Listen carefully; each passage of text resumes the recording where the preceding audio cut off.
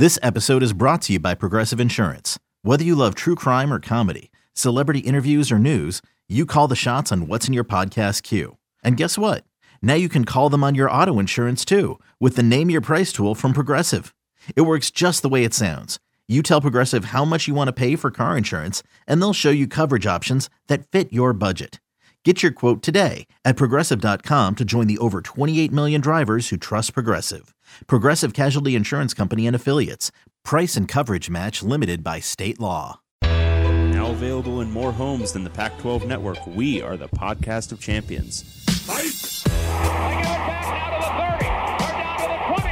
All the band is out on the field. I'm David Woods from Bruin Report Online. And here he goes, Miles Jack. And I'm Ryan Abraham from USCFootball.com. Liner going to try to sneak it ahead. Touchdown, SC. We are the podcast of champions.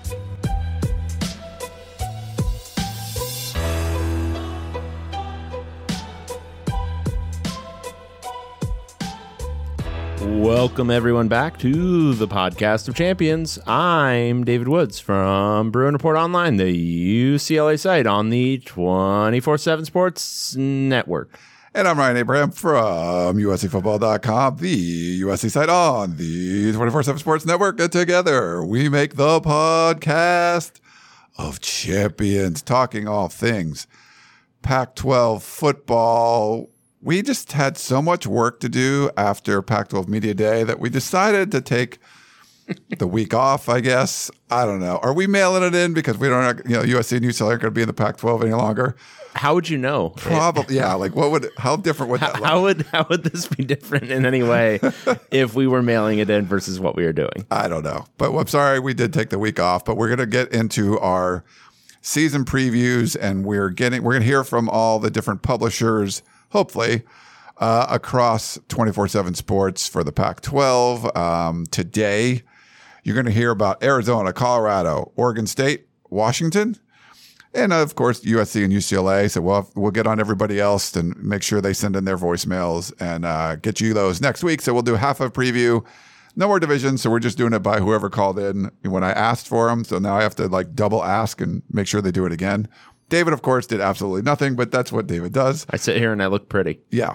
But we just happened to get 6. Well, we got 4, and then we'll do ours. If we had got 6, we would just do ours next week. That's just things just work out, Yeah, it's beautiful. Serendipity. Serendipity. But we got a bunch of questions to get to, and if you want to send us a question as we're heading into the season, you can email us. That's probably the best way, pac12podcast@gmail.com. You could call or text us at 424-532-0678. We do have a voicemail. Sith Lord calling in, our resident Stanford fan. You can tweet us at Pac-12 Podcast, and the website is pac12podcast.com. If you want to go over to the Reddit and chat with other POC listeners, reddit.com/r/podcast of champions. And if you have that little Apple podcasting app on your iPhone that's sitting in your pocket right now, or if you're listening on it, pull it out. You might be listening to us. Make sure you follow the show. Follow the Podcast of Champions.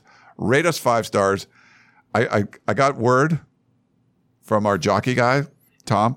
We're going to get some more gift cards. So we got to figure out what to do. We got to figure out what to do. Baby. It might be for reviews. I don't know what we'll do them for. Maybe it'll be reviews.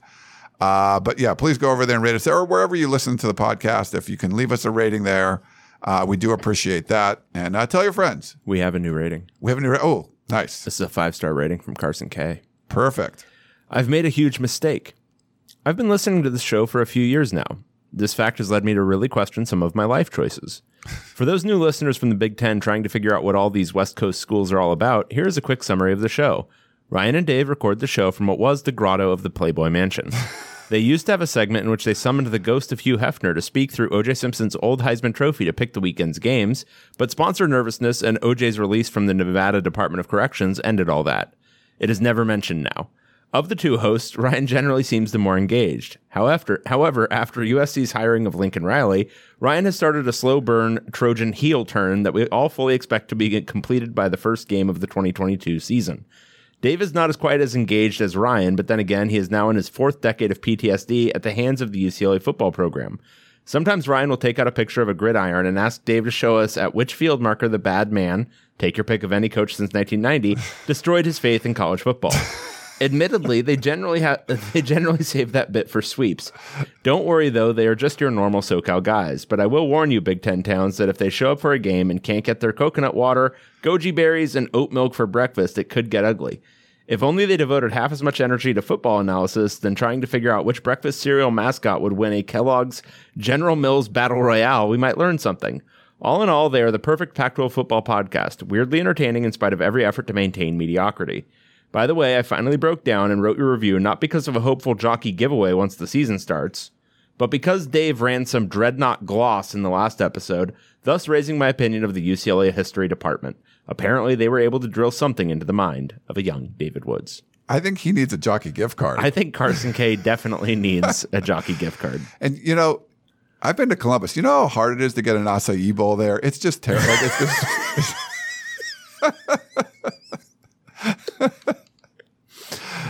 Like, hey, email us, and I'll send you a gift card. Yeah. I might have one left over from last time, so I will send you one myself, no matter what, or I'll just give you $100. That's an awesome review. Yeah, I feel like now I'm ready. Pac-12 Media Day sort of gets ready for the season. No, but now I'm ready for the season, that baby. Freaking review gets me ready for the season. Absolutely. Yeah, it gets ready for POC season, baby. I mean, what is it? Anything better than POC season? No, not the football season. Now that we're in here, now I'm kind of pissed that USC and UCLA are leaving. I don't want this to end. Well, it's not going to end. No. We're going to keep going. We don't want this. We don't want this shit coverage of a shit conference to end. No, we want to keep it going. We're going to do it. I think that are we going to cover this conference ironically in 2024? No, well, when both of our programs are 6-6 in the Big Ten, I think it's the only thing that's going to be worthwhile to cover. Perfect. All right. Well, so this is not ending. Podcast of Champions is going to roll on, and we appreciate that. That review just fired me up for the whole day. Yeah. So I'm ready. Okay, so what are we going to do today? So we're going to do some team previews for sure, and we're going to hear from the publishers over at Arizona, Colorado, Oregon State, and Washington, like we talked about. We'll do USC and UCLA ourselves, but we need to do a little review of Pac-12 Media Day real briefly because it's been a couple weeks since that all went down. Dave and I were both there, so you figure two of us are there, both hosts. So we're going to do this big show. We were thinking about even doing a show in the car on the way back. That didn't happen. Life kind of got in the way. Totally. And so we didn't get to do any kind of review of Pac-12 Media Day. But, George Kliavkoff came out firing against the Big 12, threw a few bombs their way. I think he needed to get a little bit off his chest. And I was totally fine with, the stuff he said. A lot of talk about USC and UCLA leaving, and I didn't get much of a reaction from people, as far as that that stuff goes. But overall, it was fine. It was like a cramped room, space age looking kind of stuff, where they had it at the what was that? What was the hotel? No, that was the it was LA Live. LA Live thing. It's not the Nokia Theater anymore. It's something else. It was a different theater. I forget what they call it. But yeah, it was like a cramped sort of space that we were in. Yeah. I mean, it was, I joked on Twitter that it was about the size of my childhood home, but my childhood home was pretty small. So it wasn't quite that. Ryan is messing with the audio. So I just sounded like I was in a deep tunnel. Yeah. At least to me, but that's fine. I don't care. Sorry about that. The Wi-Fi was bad. Wi-Fi was terrible, but apparently it was terrible at SEC Media Days, at Big Ten Media Day. So the Pac-12, it wasn't just like the Pac-12 screwed it up. Like everybody's Media Days Wi-Fi sucked from the reporters that I saw. Look, we'll take those reports and put them where they deserve to be. For me, which is all that matters, the Wi-Fi was horrible. The cell service was horrible. There was no way to quickly upload anything. The room was very small and cramped. The lunch was fine. Lunch was fine. The breakfast was meh. It's all right. It was like a Fairfield Inn. You got in a Twitter fight. Someone said there was an insult to Fairfield Inns, right? Yeah, I mean, it didn't have a waffle maker, so I can understand why they might think so. Right. But overall, yeah, it was a fine experience. Ryan drove me. That was nice. I did. It drove me to and from. Didn't leave me there, so that was good. As for the actual media coverage of the event, it's a non-event. It doesn't matter. It's media availability, and talking about it at length is an insane thing to do. Yeah. So we don't need to talk about it much. I mean, I want more. Give me more. You want more? Like, this is hard for me that we did both go to this and didn't provide any sound, didn't, do a recap episode or whatever. It would have been perfect last week. I forget what it would be like the equivalent is, I guess you do this, don't you? You do like instant analysis of shit Lincoln Riley just said to us instead of just posting the video of what Lincoln Riley just said. I do that, but also like observations. We kind of like sum it all up. Yeah, but it's an observation of somebody else's thing that they said. No, but then we watch like the 30 minutes of practice. If it's only Lincoln Riley, I'm not going to do an instant analysis from that. But if it's like we got to talk to But what you're talking players, about right now is doing an instant analysis of a bunch of people talking. That's true. Yeah. Like that's what you wanted to do from Pac-12 Media Day. I 100% wanted to do that from Pac-12 Media Day. Because do you want to listen to like 6 hours of people talking, or do you want someone that watched most of it or listened to all of it? I've got a great idea. Neither. Yeah. Read 3 quotes in the like. This is where I think the internet age has actually like hurt the way sports are covered, because you have too much access to these people. Like, wasn't it better when there was like a newspaper that curated all of this down to like just a fine paste of like 3 quotes? Because that's all anybody wants to read is those 3 quotes that are interesting, and the rest can just be thrown away. Because most football coaches aren't interesting. Most football players aren't interesting. Most people are like, yeah, it's fine. But they're not like equipped to like give really interesting sound, as Ryan calls it. So just, Yeah. 3 quotes. Jedd Fisch was interesting. I like Jedd Fisch. Yeah, he was good. I'm a big Fish head. Fisch was good. I don't know. Overall, it was good. Did you have any issues? Like people were giving the USC players crap because they were wearing suits instead of like polos. I noticed it, but I didn't. Care I'm just not like I don't care what people dress like, but yeah, it ends up being a thing like, oh, you're dressed up and you're not, or when people like will tweet me and like, can you believe they were wearing the White Sox they had on had a line on them or something? Like I didn't even know that. I feel the same way about the uniform tweets. Oh my god, people get on me. People who are like, oh my god, the helmet has the slightly wrong shade of gold. It's not quite as glossy as it needs to be. It's not shiny. Didn't they paint the face masks differently last year? Like I don't know. Like I don't care. I don't know. I don't care. They're like, oh, the font choice for the numbers. Oh my god, what assholes! I hope they die in a fire. And I'm like, I couldn't tell you. As long as I can read the number, I don't care. I could not tell you when you can't read the number, that annoys me. Yeah. Functional stuff. Yeah, sure. I want to be able to read the number. If their like uniforms are constantly like being ripped apart, like those Adidas Tech Fit things, like they're just constantly getting torn, I might notice that and be like, that's probably not great. You probably don't want that. But like beyond that, who gives a shit? There are people that do, and then they want you to like. Yeah, like if it's like a White Sox or Black Sox or the shoes. If I have to read one more goddamn thread on Bro about the UCLA stripe and like, oh no, it needs to be the full thing around the shoulder. It can't be just half a stripe. It can't just be a skid mark. No, I agree with that. Yeah, it has. I don't know what you're talking about. Full stripe, baby. Full stripe. Who gives a shit? All right. Well, that's our glorious Pac-12 Media Day recap. I hope everyone encapsulated it with those last 4 words from me. Yeah. Who gives a shit? I know. There was some news. The Pac-12 announced that veteran sports and entertainment human resource executive Quayshawn Lockett has been named to the newly created role of Chief People and Inclusion Officer. Jesus Christ, Ryan. What? You're just reading a personnel release from the Pac-12 right now? Well, it's news, right? Is it? He's effective immediately. Boom. Klyavkov. Put him in there. Hold on. Kalashnikov. He had a few shots at the Pac-12 media. I don't know. Just like I thought he was getting like some negative pub for some of the stuff he said. I thought Klyavkov was pretty good. Yeah. I thought he postured, which I think he needed to do. So he was good. Okay, I'm going under the assumption that there's people that actually like the Pac-12 conference, and if we should at least mention when newsy stuff happens. Now, maybe that's not super newsy. Nobody gives a shit about like the 15th person in the line of succession at the Pac-12. Does anybody? I don't know. Maybe not. This middle manager was just hired. Okay. Well, I just mentioned him. But You definitely don't care, but some of our listeners might. Will they? I don't know. We'll see. Please Right. chime in, listeners. Did you care about that note that Ryan just uttered? Yeah. You guys got to follow Chris Cartman, even though he told me he was going to call in a preview and he did not, at least as of now. But that investigation for Arizona State, like, it's just going slower. And I think I was talking to Cartman about it at Media Day because he was sitting next to us.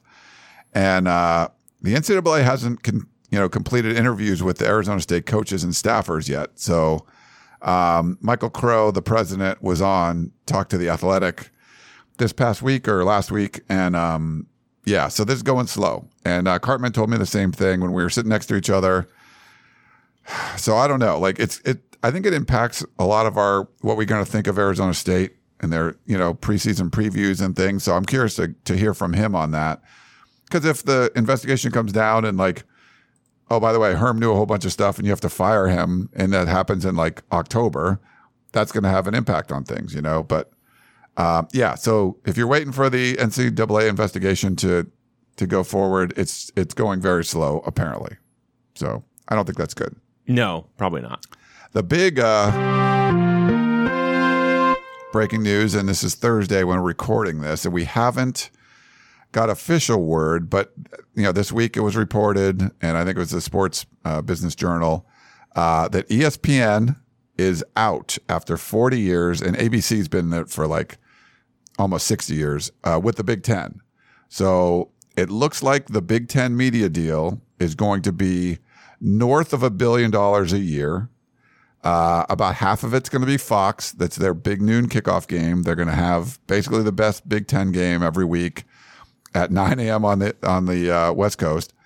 But the interesting part is the way they're splitting it up. CBS lost the SEC game. They're going to get that time slot for the Big Ten now. So 3:30, they're continuing that deal. That's like $300 million. And then NBC is getting into it without Notre Dame. I mean, Notre Dame's still there, at least for now. They're going to take the night spot. So kind of like their Sunday night football, they're going to have like a Saturday night football. So the primetime East Coast game will be NBC.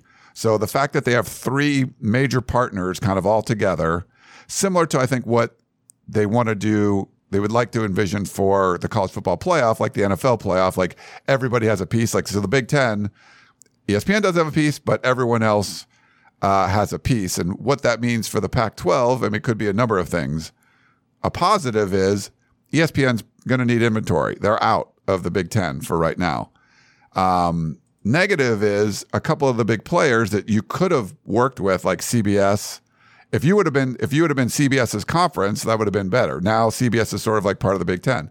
Same thing with NBC. So two players that are kind of like could have been your main, network are now part of the Big Ten and probably aren't going to be, in the Pac-12. So ESPN needs stuff, but they don't have a lot of competition for stuff. Apparently Amazon made some sort of, a significant offer, and the Big Ten wanted to keep it on.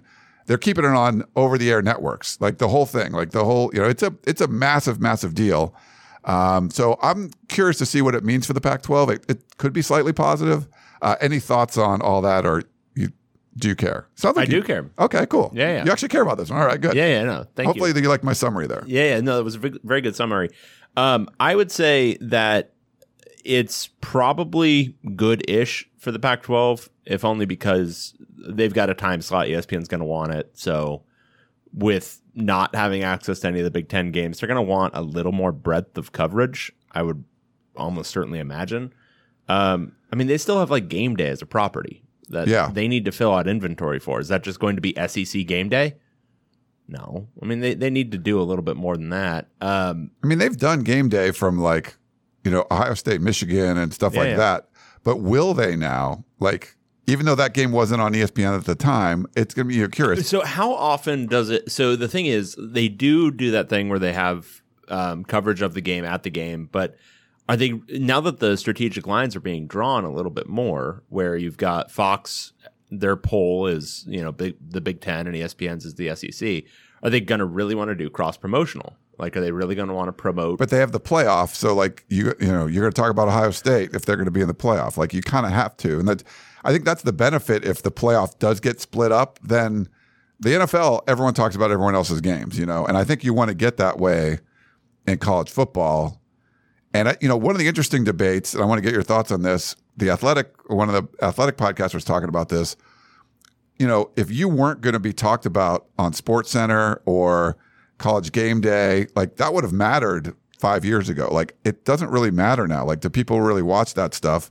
So is the Big Ten screwing themselves by not being on ESPN? Like if ESPN doesn't talk about them, like I don't think it's as important today as it was, certainly 10 years ago or 5 years ago. Not as important, but I think it still comes with a heavy bit of importance. I think ESPN still dominates sports generally. Worldwide speaking. leader. Yeah.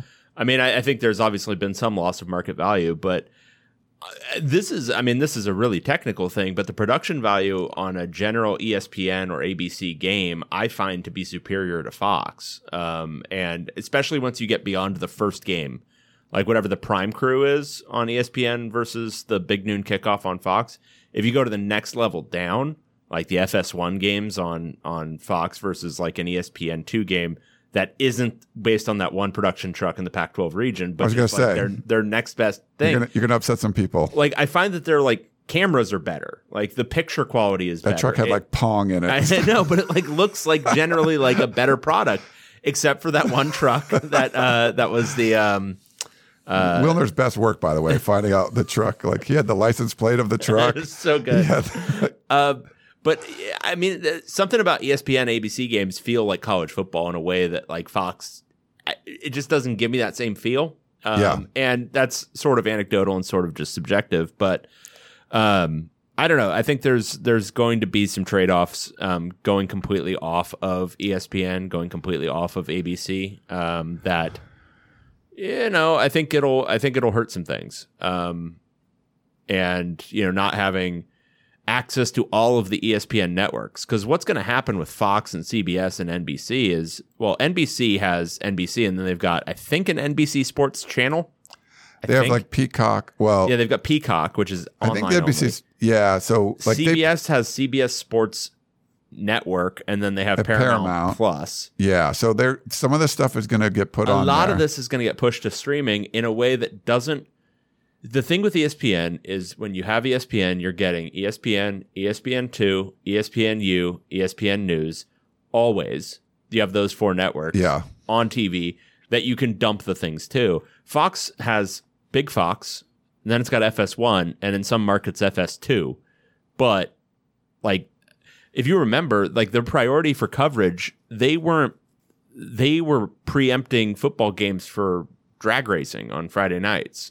Like that was a big one. I think it was a truck racing. Yeah, whatever it was. But it's like, I think it was Stanford, Washington, and it like started late or something. It's just all, I don't know. I think that was Larry Scott. There's going to be a lot of kinks to work out with a lot of that stuff that, I don't know. It's just going to be weird. But for the Pac-12, it's good that ESPN is going to need inventory. I mean, it's bad that there'll be fewer negotiations, but maybe it's a similar thing where, I mean, the Big 10's putting out this model where they're still valuing those, you can see games on NBC over the air, on CBS over the air, on Fox over the air. And yeah, streaming is going to be involved, but the main component of this is over the air. And so if you're the Pac-12 and you're going to be big partner with ESPN for like your tier 1 stuff, I mean, the fact that Amazon was putting in a big bid for the Big Ten, you would hope that maybe that will fall down and they'll get, on the Pac-12. And maybe that's how you kind of put it together and add the revenue. I mean, the main portion is going to be ESPN, just like the main portion for the Big Ten was Fox. But then, you were hoping that a partner like CBS or NBC could have been one of those bidders. I think there's probably going to be one bidder unless you want to go with like Amazon for your tier 1 rights. And it's like all games are on, like that's going to be tough. I think just go pure pay-per-view. Pure. Yeah. $5 a game. There you go. But the numbers being thrown around now, like, so the Big Ten deal being like $1.2 billion a year, like that's just for these. I mean, Yeah, I mean, it's insane. Like, I don't even think that's Big Ten Network. And I mean, so the estimates of, you talk about, hey, why is USC and UCLA, they're going to each get more than $100 million a year. Like, that's where you're going towards, versus like 30. Like, you're more than I'm going to be more like tripling what you would be making. So it's like, how do you turn that down? As far as the stability of the Pac-12, I think one of the things Kliavkoff said was no teams are leaving for the Big 12. And it seems like, and you read some of the reports and hear what's going on, there's Big 12 people talking about, oh, we're going to poach the Pac-12. And then the Pac-12 people, oh, we're going to get, but do you want anything from the Big 12?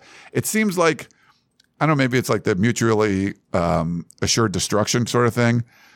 Not that it's not that same concept, but basically there's no incentive to go after the other one. Like, is the Big 12 going to get a lot better? Is the Pac-12 going to get a lot better if you raid the other? Probably not. And you're not going to, if you're one of the schools, it doesn't look like your revenue is going to change all that much. So like if you're the Arizona schools and you go to the Big 12, it's not like you're doubling your, what your revenue would be. So it seems like things are stable right now. One, because it doesn't make financial sense for the Big Ten to keep raiding until like a Notre Dame thing happens. And then two, going from Big 12 to Pac-12 or Pac-12 to Big 12 seems like a lateral move. And like, why bother? Like, why am I changing offices if my, the salary is the same and my title's the same? Yeah. So it seems like we're kind of in this is what it's going to be. Like where we are right now is probably what it's going to be for a while. Yeah, without the breakup of the ACC, because I think the last like kind of big ones that anybody would covet outside of Notre Dame would be, the next ones I should say, because I think Oregon and Washington are still somewhere in that conversation. But the next ones you would covet would all be ACC area. Some of those schools that have, relatively big markets and geographical fit and a lot of other stuff going on. And that's not going to happen anytime soon. So the more I think about it, I think the brakes are going to be tapped on just doing much of anything right now. Yeah. I know Kevin Warren was talking a big game about doing some more expansion. I think it's probably mostly focused on Notre Dame. Adding Washington and Oregon doesn't seem to make a financial... It'd be a financial hit. It would be a financial hit on a per school basis. So I don't know that you would necessarily get the buy-in from the member institutions. So, yeah, I could kind of see everything just sort of standing pat for now because the Big 12 and the Pac-12 are relatively equivalent from a revenue standpoint right now. And Oregon and Washington, okay, well, you go to the Big 12, you're going to make roughly the same amount of money. Arizona, you're going to go to the Big 12 and make roughly the same amount of money, but be in a much more competitive basketball conference. Does that sound good or bad?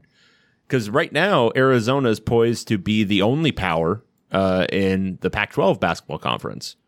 And as Gonzaga has proved, even if the Pac-12 really took a hit from a competitive standpoint, if you're the top dog in a league, you're still going to be able to get high seeds and everything. So I don't know. I don't know that a ton of movement makes sense at this point.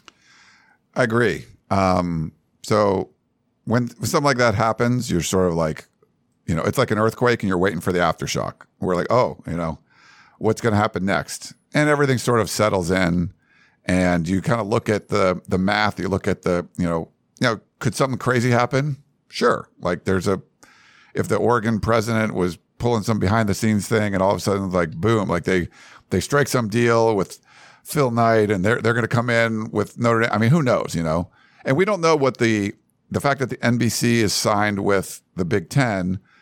Is that good for Notre Dame? Is it bad for Notre Dame? I think Jack Swarbrick said, we're in a good spot, and I think he's right. Could NBC give Notre Dame a big deal? It's only 7 home games a year, It's like what kind of money are you going to make from that? But, we'll see what transpires. But I don't know if it means Notre Dame's going to be more likely to go to the Big Ten. My gut is kind of saying that Notre Dame's just going to stay independent. My gut right now is saying like things are going to kind of stay this way for the next 2 years, which seems silly, but I mean, I don't know. I'm not seeing another big move, but we didn't see this one coming either. So true. Who knows? Well, why don't we take a quick break and we'll come back and do previews. Back in a minute.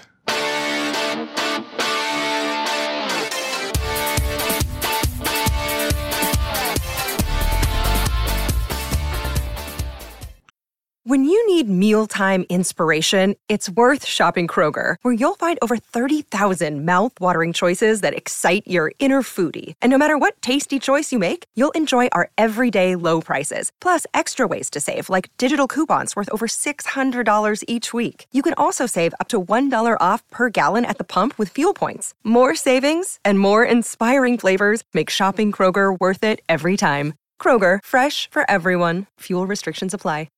How was your break? My break was good. Went to take a leak. Shotgun a beer.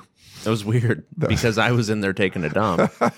So I was kind of surprised. I tried to make room for you, but it was, it's a one toilet bathroom. Yeah, it's a tight bathroom. Yeah. It's not like a bunch of stalls or anything. Yeah. I'll try to get a better accommodations for you when you come. I mean, if you could. I've been complaining about the computer for a long time and I still haven't upgraded. I have not.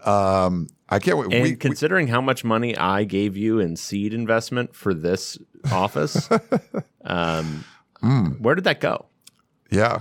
Well, I did get this paperclip. We do want to do the video, the simulcast thing. But I was thinking about that. Like, we need to get a different background for you. You know? Yeah, I've thought about that. We could get like a Rose Bowl. I'm sitting in front of a big ass poster of a bunch of USC football players at the Coliseum that says Tunnel Vision. Yeah, that's the name of my video show. Oh, I've never seen it. Yeah, but we could get. This is something you could do. Get like a Rose Bowl one and hang it behind you. So we could just. I have like a temporary thing. We could just hang it. I got the lights here. Like, boom, it'd be great. Otherwise, you can have USC football players behind you. That's from the Texas game in 2017. I mean, let's be honest. What's going to end up happening? You're not going to do it. Yeah. I was just saying, I'm trying to give you motivation. No. Yeah, still need more motivation. I'll be recording in front of a big thing that says Tunnel Vision. Perfect. All right. Well, we're going to do our previews. You are more inclined to get a big screen print of a Rose Bowl because you won't like the discordance. Like you would be more likely to do the thing that you just told me than I would. Oh, 100% I would. Yeah. I would we could get our logo and stuff. Yeah. But probably not going to do that. But mostly because we're short timers here. So yeah, the show is done in a year and a half. We are all short timers. As soon as a year and like 4 months, we're done. As soon as the 2023 season ends. Sorry, people. We're going to say peace the F out. No, we're out this game. No. All right. Let's do some previews starting with Arizona Wildcats. Like I said, Jedd Fisch was a delight. Are you a fish head? I'm a fish head. No, I didn't. Some of his math was off as far as like, he was asked about like USC and UCLA, like, recruiting in Southern California, who's done a really good job. Apparently, he's a very fast driver. Yes. Because you can get, apparently, from LA Live to Tucson in 5 hours. Right. Which Chris Cartman said you better have budgets for speeding tickets if that's the case. And like reckless driving speeding tickets. Right. Not like go to jail once. Like 130 miles per hour through the desert speeding tickets. Right. Maybe he has a helicopter. I don't know. But whatever it is, he was just like, yeah, quick 5 hour drive. Like, no, but whatever. He's still his program. Maybe he's just recruiting the shit out of Palm Springs. I love it.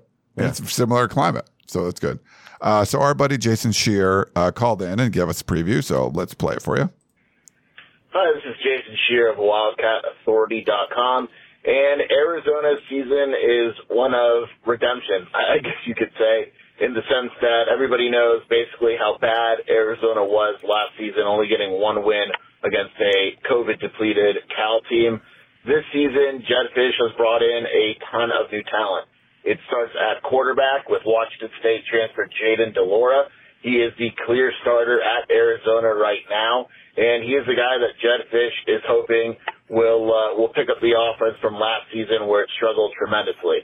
In addition to de Laura, Arizona went out and got Dottore McMillan, five-star wide receiver, added UTEP transfer Jacob Cowing, and another four-star player and tight end Keon Burnett. All three guys have been used in a very big way during camp, and it will be the focal point of the offense. The big story with the offense has been red zone. Arizona's focus is on improving the red zone after the struggles from last season. If anything is going to hold the offensive back, it will be the offensive line. Arizona didn't go out and upgrade at the position very much from last season, but the hope is that the increased production from the quarterback position will help the offensive line look much better than it was last year. On the defensive side of the ball, Arizona hired Johnny Nansen as the new defensive coordinator and brought in Jason Kafusi as well to the defensive coaching staff to coach linebackers. The scheme will be totally different from last season. Arizona played a lot more man last season. It'll be a lot more zone after the secondary only got 4 interceptions last year. Players to watch out for on the defensive side of the ball, USC transfer Hunter Echols will start on the defensive line and has put together a really nice camp in the spring and the fall.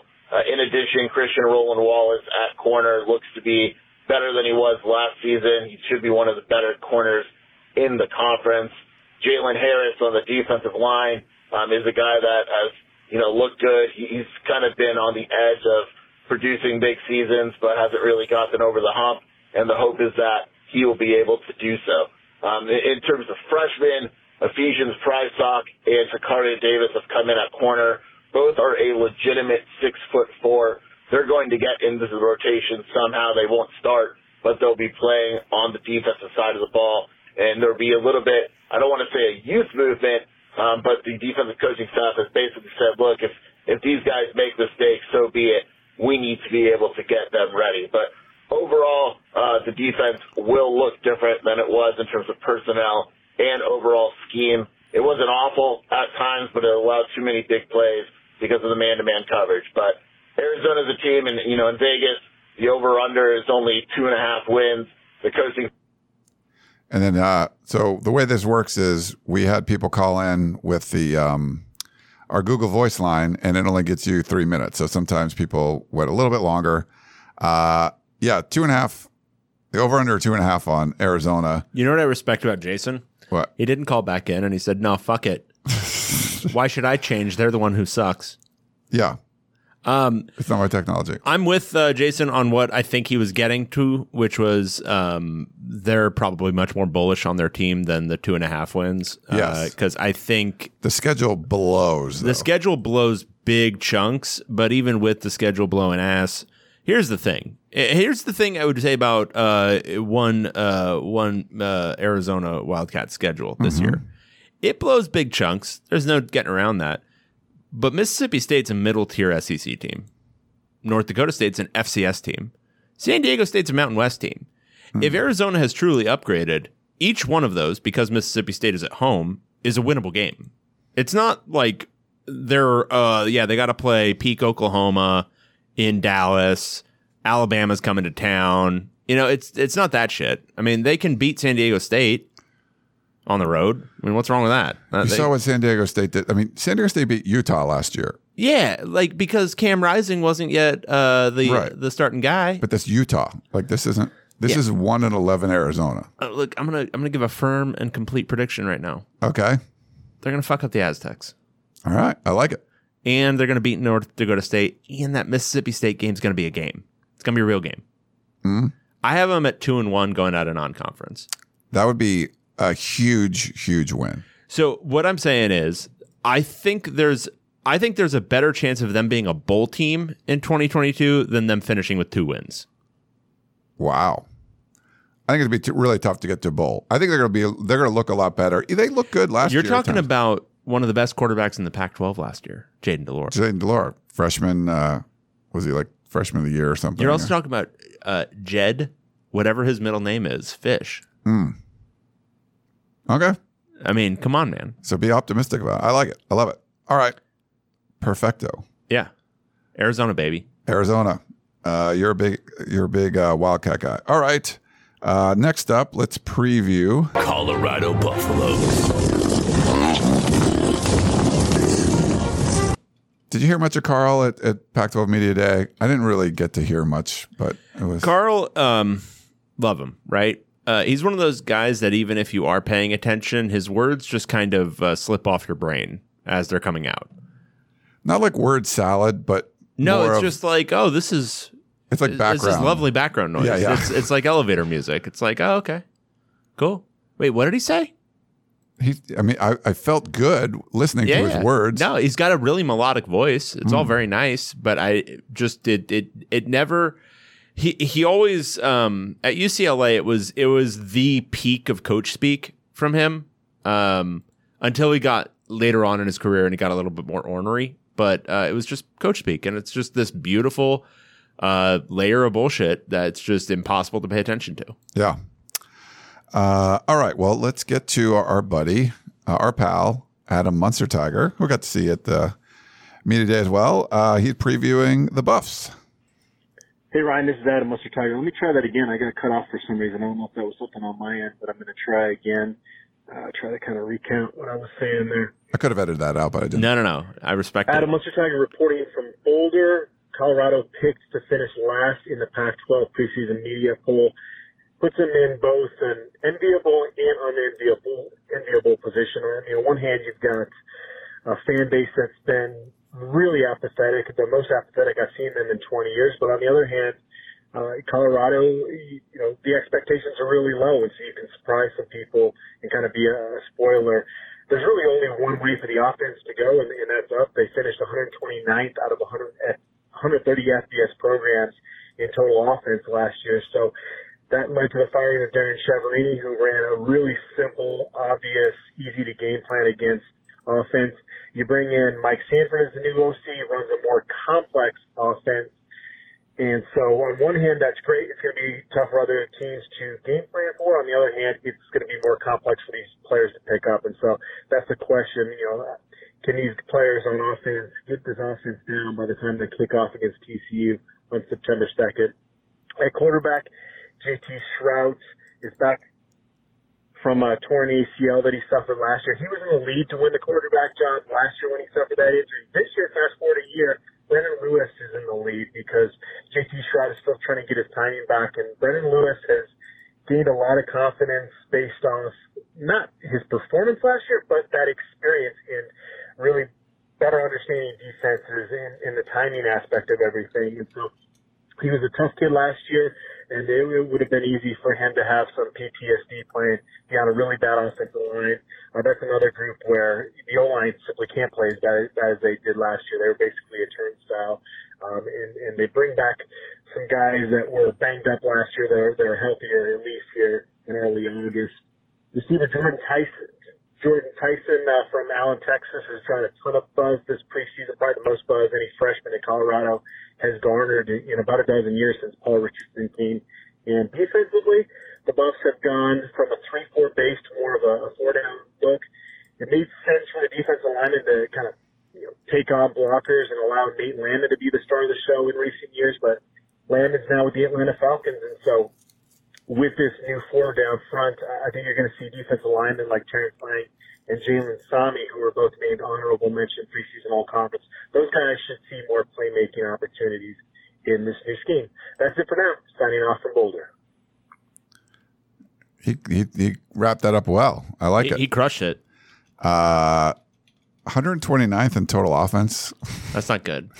That was one of the worst offenses I've ever seen in my entire life. It was so bad. Like the no truck stop guys were on like yard watch, like trying to get to 100. I think we probably talked about it too, but can they get to triple digits in yards? Yeah, they broke the 100-yard barrier. Yay! Things like that, like so bad. But picked last in the media poll. Change it up to defense. I don't know. I think they're going to stink. They're going to be really bad. They're going to be pew, pew, yeah, pew. It's not good. I'm sorry, Colorado. You could maybe squint and find 3 wins here. I think. Squint hard. Yeah, if you squint super hard, I think you can find 3 wins. Like, say Arizona's a lot worse than we're thinking. Say they beat ASU at home, and then maybe if you squint hard, you can see 2 wins on here. It's not easy. It's actually a tough ass schedule too. You're not getting a requisite FCS program. You've got TCU and Minnesota and Air Force on the road. I think it's on the road. It might be a neutral site, but that's not great. No. Yeah, like there's a few things that when I'm going to do my season previews and we'll do our picks like the week before. We pick all the games and everything. Like last year, I was sort of like feast or famine. Like I had Oregon winning. Sorry, too many. I've got to make a point. Yeah. 0 for 12 is possible here. You think so? Yeah. We could do yeah, what was it? Washington did it, right? Yeah. Ty Whittingham? Yeah. Nice. Willingham. Sorry, not Whittingham. Whittingham's the good one. He's the good one. Willingham, the bad one. Tyle Whittingham. Kyle. Yeah, I don't know about that, but holy crap. I think they're going to be bad. Terrible. And there was optimism at Pac-12 Media Day. Yeah, there always is. They're going to be Hope bad. springs eternal in the human brace. Yeah. When a lot of Braced. you, That's but what I like said. when I'm looking at these previews, you're going to be like, I'm not going to, some people are talking about Arizona State maybe being a bowl team. I think they're going to be bad. When you look at like who are their best players, like, oh, they all left and they're like still in the conference. Like, oh, like Colorado has like a couple defensive backs like on the all Pac-12 team, but they're not for their team anymore. They're for other teams, things like that. You're like, yeah, that's probably bad. Like that's sort of just like reading the tea leaves. Like that's not a good sign. Like usually you don't see like, oh, a bunch of their best players left. Yeah, they'll get better. Like it's not like they graduated. The returning quarterback who was terrible last year is leading the competition this fall. Right. Not so great. No, they're just like certain things. You're just like, if you don't know anything about this, you're like, oh, that guy. Oh, he seems promising, and he's now playing for this other team in the same conference that you're going to play. No, like I'm just thinking in general, that's probably bad. So they're going to suck. Oh, their really star wide receiver and offensive playmaker has gone to another school in the league to be a fifth receiver in their rotation. That's probably not great. Yeah, but that like this year is going to be. I think last year I had too much feast and famine, but there was plenty of both. I just thought like some of the other teams would win a bunch more games. I think there's going to be like 3-4 teams that just really suck. It's going to be hard to pick. Like when they play each other, those are the only wins I'm going to predict. And then there's going to be like a Utah and some other, Yeah, but unfortunately for Colorado, they don't play Stanford this year. Right. That's the other part. The schedule's not super great. And then there'll be some, but I think there's going to be more middle this year. Like, could Cal make a bowl game? They could have won last year. And there's some interesting teams, but I'm not thinking there's a whole bunch of teams outside of Utah that are going to like kill. Like USC has the potential, UCLA has the potential. I'm probably not going to be super high on Oregon this year. Like I think they'll be good, but like, there's the Bo Nix thing. There's like, defensive no Bix coach. Yeah, no Bix, Landanning. Yeah, sorry. I love Ralphie. Ralphie's going to be bigger this year. Like we had the baby Ralphie last year. She was small. We love Adam. Adam's like one of the greatest dudes in this industry. He's awesome. And like the fact he's the Ralphie of the 247 sports writers. And if he's got to cover this pile of crap, it's just, you feel bad. I want to give Adam a better program to cover. I think he has the best, like as the intros go for We Got Colorado Buffaloes. It's really good. I mean, that kicks ass. It's really good. Let's just listen to that. Instead of recapping Colorado games this year, let's just listen to that over and over. Like over and over. Okay, next up, we're going to preview Oregon State Beavers. Angie Machado. Sometimes she sends one of her underlings. She did this one herself. Great one. Because she's got an empire up there now. That's true. I think she's helping with the Reser Stadium thing. Mm-hmm. No, she's not. But maybe. She's a bigwig up there. I get it. In Corvallis. So let's listen to what she has to say. This is Angie Machado with BeaverBlitz.com, the 24/7 site covering Oregon State. Oregon State is wrapping up their first week of fall camp, and really it's been pretty uneventful. The Beavers really have no injuries to speak of. Everyone is healthy and running. Quarterback looks to be Chance Nolan, the clear favorite. Tristan Gebbia is back and healthy. However, he is battling for the number 2 spot with Ben Gulbranson. The Beavers actually are the deepest at running back with 4 guys in the top of that battle, including true freshman Damian Martinez, who is definitely a player to watch. But you can't count Deshaun Fenwick out. He was a transfer from South Carolina.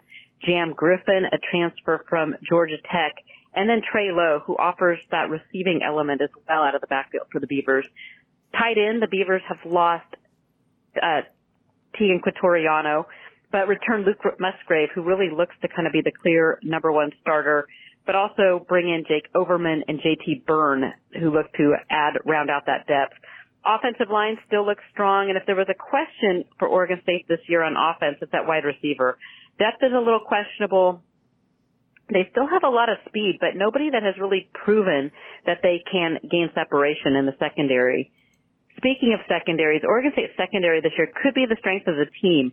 There's technically about 6 to 8 guys who could actually run with the ones and twos and could actually be playing significant minutes for that group. A very strong group led by Rajon Wright, Jaden Grant. There's a couple other guys, Achille Arnold, Alex Austin, all in the mix, and all kind of in the we'll see plenty of playing time.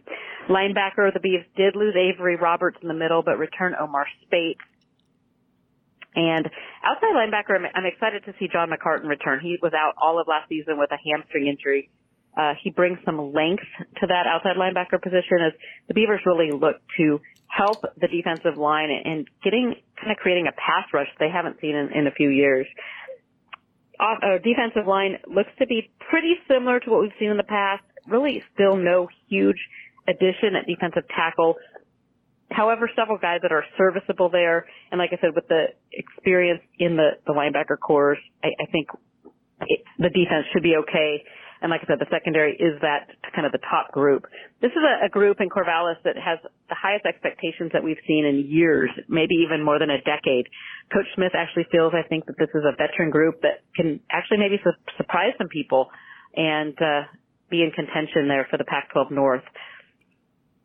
This is his 5th season coming into campus or to camp, and this is the most veteran and unfortunately, Angie got cut off too. So we should probably warn them next time that they only get 3 minutes. I think I might have. I don't know. Whatever. I put 3 minutes in the email, but thanks to all of them for doing that. We just kind of get a little cut off at the end. That's all right. Deep at running back. I mean, duh. So if you remember Angie, like 3 or 4 years ago when BJ Baylor, I think, was a freshman, she was like, hey, you've got these other guys who are ahead, but watch out for BJ Baylor. He's going to be really good. Pay attention when Angie starts talking about running backs. That's what I've learned. So I'm thinking Oregon State's going to reload, be pretty awesome at running back this year. You knew that was going to happen. Yes. Right. They're going to run the football. Curious to see what, they got some key games. USC comes up there like week 4. I mean, they have to, I think, play Utah on the road this year, right? Like yeah, it's Utah on the road because they got the Utes in Corvallis, but they get to play Stanford. They do get to play Stanford. I mean, but like they'll be favored against Stanford. They'll be favored against Cal. They get to play Colorado. Yeah, favored in that game. I mean, this is like I don't think it's out of the realm of possibility. If Oregon's not like some world beater, and we've seen Oregon State beat Oregon, like it's not like that big of a deal. But if they're not some world beater, why can't Oregon State win the North doesn't matter, but be the best, have the best record in the North. Well, how does USC typically do in Corvallis? Yeah, not well. I mean, I think it was 60 years they didn't lose at all. And then they 2000 lost when the Fiesta Bowl team. But they've had some losses up there since then. Yeah, too. they certainly have. Yeah. I don't know.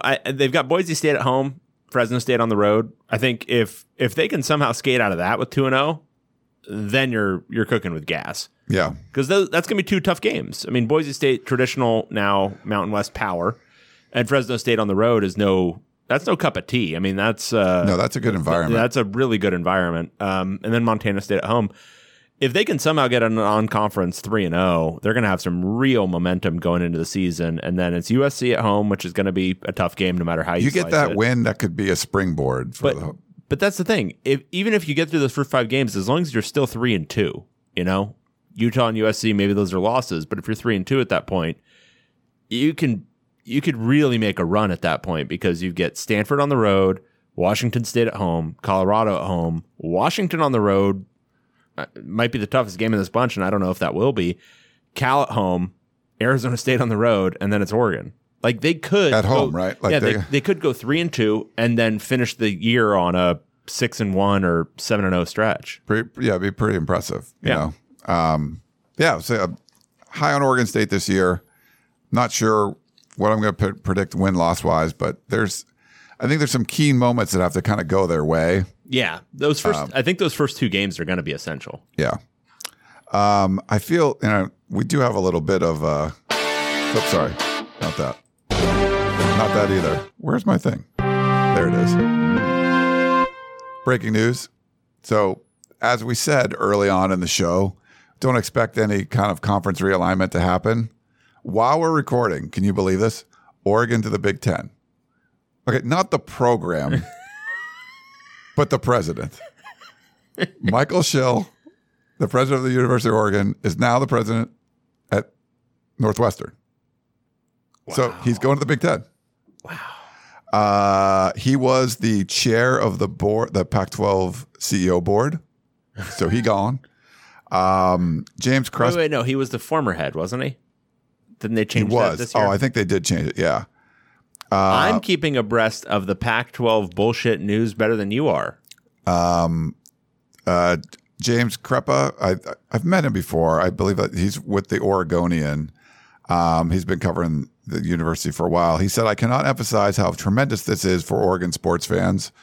So maybe this is helpful. Well, I heard that guy was a little bit of a shill.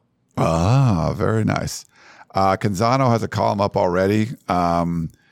He said he talked to Schill and he says it's a great university and closer to my family.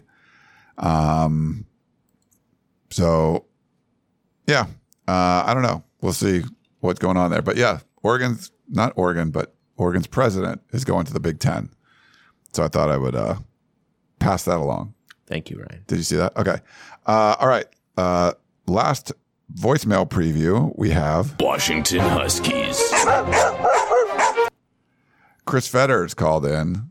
Now Chris got cut off, but he called back. So we got a little extra on the University of Washington. And we, new coaching staff. We want to hear what's going on up there. Absolutely. So let's play what Chris had to say. So there'll be a little cut in the middle, but I'll play the second part of it, and he kind of catches back up. So here we go. This is Chris Fetters of Dogman.com, covering the University of Washington for the 24/7 Sports Network. Here to call in and give everyone a quick update on what's going on up here in the Great Pacific Northwest, especially with regards to Washington football. Obviously, brand new regime. Out is Jimmy Lake. In is Kalen DeBoer and his new staff. Completely different offense, similar defense in terms of personnel, but instead of kind of a corner safety hybrid nickel, it's going to be more of a safety linebacker hybrid nickel called the Husky, ironically enough, which is what the guys on defense who Kalen DeBoer brought up from Fresno State, William Inge and Chuck Morrell, actually called their nickel player down in Fresno. So ironically enough, the Husky player is now going to be playing at Husky Stadium. Offensively, everyone's going to want to know about the quarterback battle. Michael Penix Jr., who came in from Indiana after being a 3-year starter, it sure feels like he's winning the quarterback battle. They haven't named anybody yet as the starter. It feels like he's edged ahead of Dylan Morris and Sam Heward. But obviously that process is still ongoing. I'm calling you after Washington's 6th practice of fall camp, the actual first one in fall pads. And unfortunately, it was a great practice until they were doing some red zone work, and the offensive lineman, Ulamulu Ale, who got moved to defensive tackle, got injured. And so it's kind of been the first real dark cloud or damper that's been at Washington's fall camp, and that's kind of disappointing. We don't get a chance to talk to Kalen DeBoer for a few more days, so we won't know the latest on Ale's status, whether he's going to be available for the season opener against Kent State on September 3rd. But either way, that's kind of been the first significant injury news of camp. Going back to offense, the running backs have been very much a profile and change. They were very deep under Jimmy Lake and John Donovan, but they've been completely revamped under new running backs coach Lee Marks and the offensive coordinator Ryan Grubb. They've brought in a handful of transfers. They brought in Aaron Dumas from New Mexico before spring football. And then right in the middle of spring football, they also secured the signatures of two other transfers, Wayne Taulapapa from Virginia and Will Nixon from Nebraska.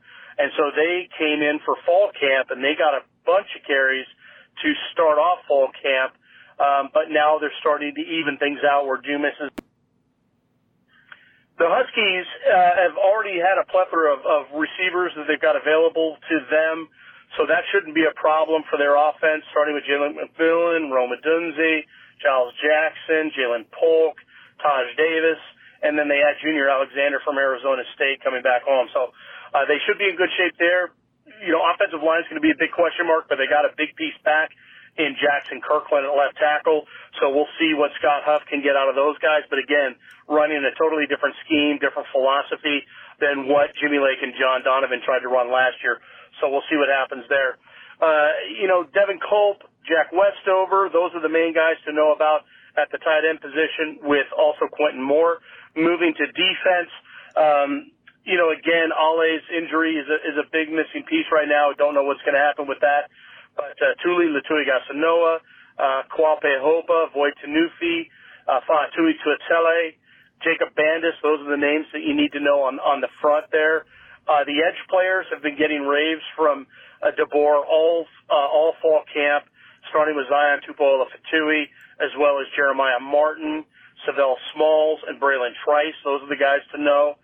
Inside, we're talking about new transfers in Cam Bright from Pittsburgh, and also Chris Moll from UAB just came in this fall. He's starting to make an impact, as well as the guys that were already here, like Alfonso Tupatala, Carson Bruner, and Daniel Himuli.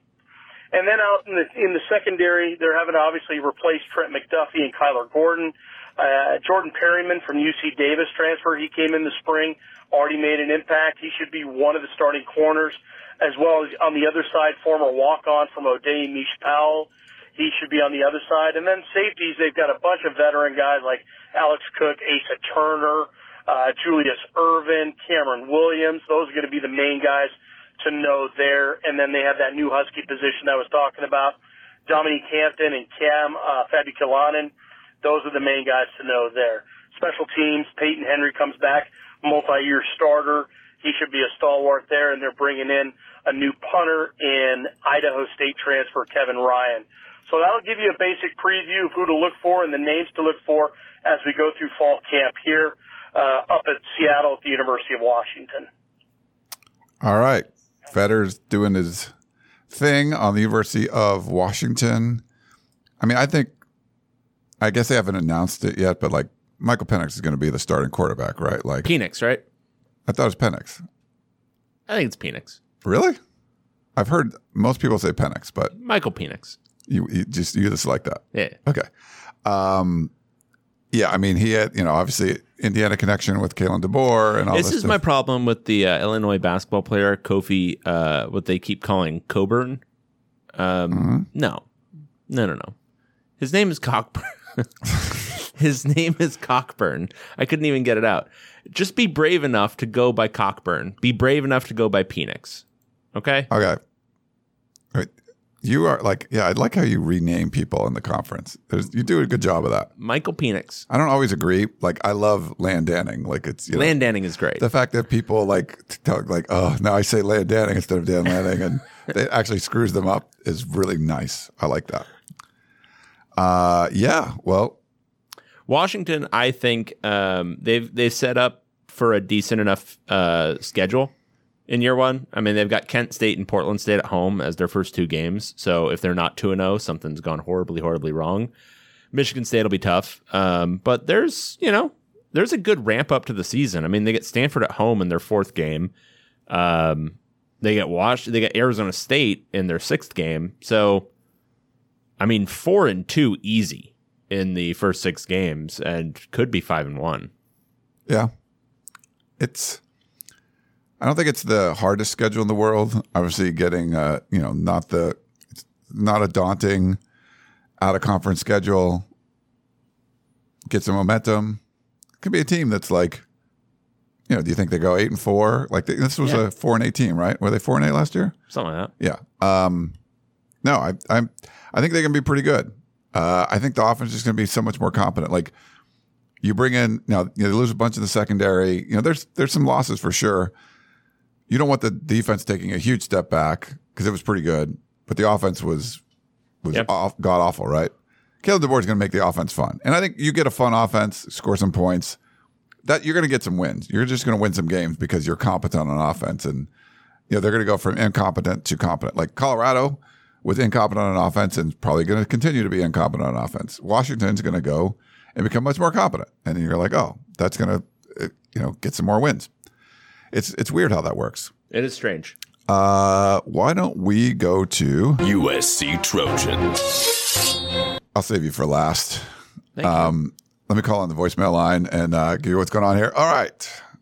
Lincoln Riley said, of course, Lincoln Riley's a new head coach. No more Clay Helton, unfortunately, for David. So sad. It's a very sad moment. We haven't seen a roster turnover like this ever. I mean, he talked about being the most unique roster in college football history. It's one of the rare roster turnovers, however, that will not lower expectations but raise them. 100% raise them. They came in at the AP poll at number 15, not the AP poll, the coaches poll at number 15. Seems about right, but to go from 4-8 to be ranked in the top 15 is a big jump. But I talked about the competency. Literally just everything around the program is done in a more competent way, from nutrition, the weight training, like everything around it is just, you have someone that's done this before, that's won games and knows what it takes to win. Maybe from learning from a Bob Stoops when you came in and taking that over is definitely different. Taking over an Oklahoma program that was rolling and making it great versus taking over a pile of, a stinking trash pile that you have to turn into greatness. Yeah, it reminds me of another coach who entered the league a little bit ago. He learned under a great head coach who built a program basically from the ground up at Oregon, and then inherited it and turned it into this just absolute bulldozer of a program. Made it to a national championship game, lost like 7 games in 4 years. Yeah. So it really reminds me of that guy. And what you're talking about, like nutrition and how everything's like kind of a professional atmosphere where they're really trying to focus on a lot of different things. It just sparked some memories for me. Right. Well, I would say if that guy who got to the top of the college football world then left for like 8 years or whatever it was, how many years was he gone? This hypothetical guy? The hypothetical guy. He left and helped to revolutionize the NFL and actually built one of the teams that then won the Right. Super Bowl. But how long? What was the time between having one program at the top of the world to the going back to the college? Hypothetically, hypothetically, it might have been 6 years. Okay, yeah. So that's something versus moving over like the next day as soon as your season ends. Less time off. But anyway, the roster's a lot different. More superstars added on the offensive side than defensive side. If you hear someone that doesn't know what they're talking about USC, like both lines suck. The offensive line has 3 guys in that they've been there. They're all there like 5 or 6 years. Like I just read yesterday that Andrew Voorhees is a freak. He's one of the freaks. But they should be fine. The offensive line, they're not very deep. If they get a couple injuries, that would be bad. But if you watch the Alamo Bowl last year involving a Pac-12 team, 2 best players in the Alamo Bowl are on USC's roster. Now, neither of them were on USC last year. Caleb Williams from Oklahoma and Travis Dye from Oregon. They're both playing for USC now. It's pretty weird, but there's a stat for you. They got Austin Jones, the running back they're not very deep at running back, but they should be good. I like Raylick Brown, the guy coming in. Their wide receiver core is crazy. They added the Blitnikoff Award winner, Jordan Addison. But I like Mario Williams a lot. Brendan Rice from Colorado comes in. Terrell Bynum, who is a real leader for Washington, he's on the roster. And then guys that, from last year, like a Kyle Ford, who's been out for a while, former 5-star, they're really good at wide receiver. And a Caleb Williams is like ridiculous. So they should be fine. They're going to score points. They'll be fine on offense. I think the question's going to be on the defensive side. They had a guy like Shane Lee and Romello Height from Alabama and Auburn. And, Shane Lee was a freshman All-American, but he hadn't done much the last couple of years. Romello Height got pressures, but he never got sacks. But those guys look like SEC dudes, and they've come in and just been really good on USC. Now, if they're okay guys in the SEC and they come to USC and become stars, what does that say? Well, the Pac-12 is probably not as good as the SEC, but I think they're looking for those guys to make some huge strides. So I don't think they're going to be as deep. Tuli Tuipulotu on the defensive line is a stud. He'll be an all Pac-12 kind of guy. I love Kalen Bullock, the safety. He's a lot. They used to call him Sticks. I guess they call him 2 Sticks now. He's a lot bigger, but he's wearing number 7. He's an absolute he's a beast out there. They have pretty good pieces. It depends on how Alex Grinch kind of puts them together and makes this defense that was historically bad. They were in the hundreds of points per drive last year. So I think the defense can be a lot better. If they're really good, if they're pretty good on defense, I think they can do a lot. If they're just sort of meh, which is an improvement over last year's defense, then they could probably sleepwalk to an 8-4 season just with the roster.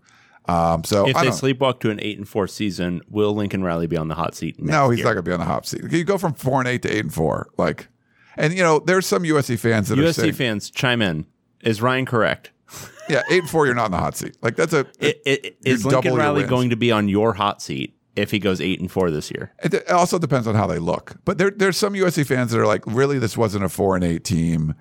If they didn't fire Clay Helton, they probably would have went 6 games or something. The one thing I would push back is he got fired after losing to Stanford in week 2. So there was not this was Stanford, this was week 2. Would Clay Helton have gone better than 4-8? I thought that they would, but then when you think about Stanford was awful and pushed USC around. So, does USC have a chance of losing to a staple food group for 2 billion people in the opener? No, no. You don't think Rice? No, Rice is awful. They're just a terrible team. Rice is fine. It's just a little bland. I mean, I like eating rice. Playing football against Rice, I don't think is going to be. You don't think that'll be a challenge? No, I don't think there's going to be a challenge there. Todd Graham's not coaching there anymore, right? You got Fresno State, new coach. Todd Graham's not there anymore. I know he wasn't there before. He hasn't been there in 15 years. But big ones. You play on the road at Oregon State, who didn't lose in Corvallis last year. They beat Utah last year, so that's going to be tough, And then you play at Utah in October. I think if any team could take advantage of this no division thing, it might be like a USC or a UCLA, because if the 3 best teams in the conference end up being in the South, then, 2 of them can make it to the championship game. Oregon can have something to say about that. Washington, Oregon State. But I feel like the power is more in the South than the North this year. So it's set up pretty well for Lincoln Riley. But I talked to people at practice this week, and they're like, yeah, you win the offseason, but the proof's in the pudding. They know they got to go out and try and win. So we'll see. We'll see what they look like. But I'm not usually a super optimistic guy on USC football.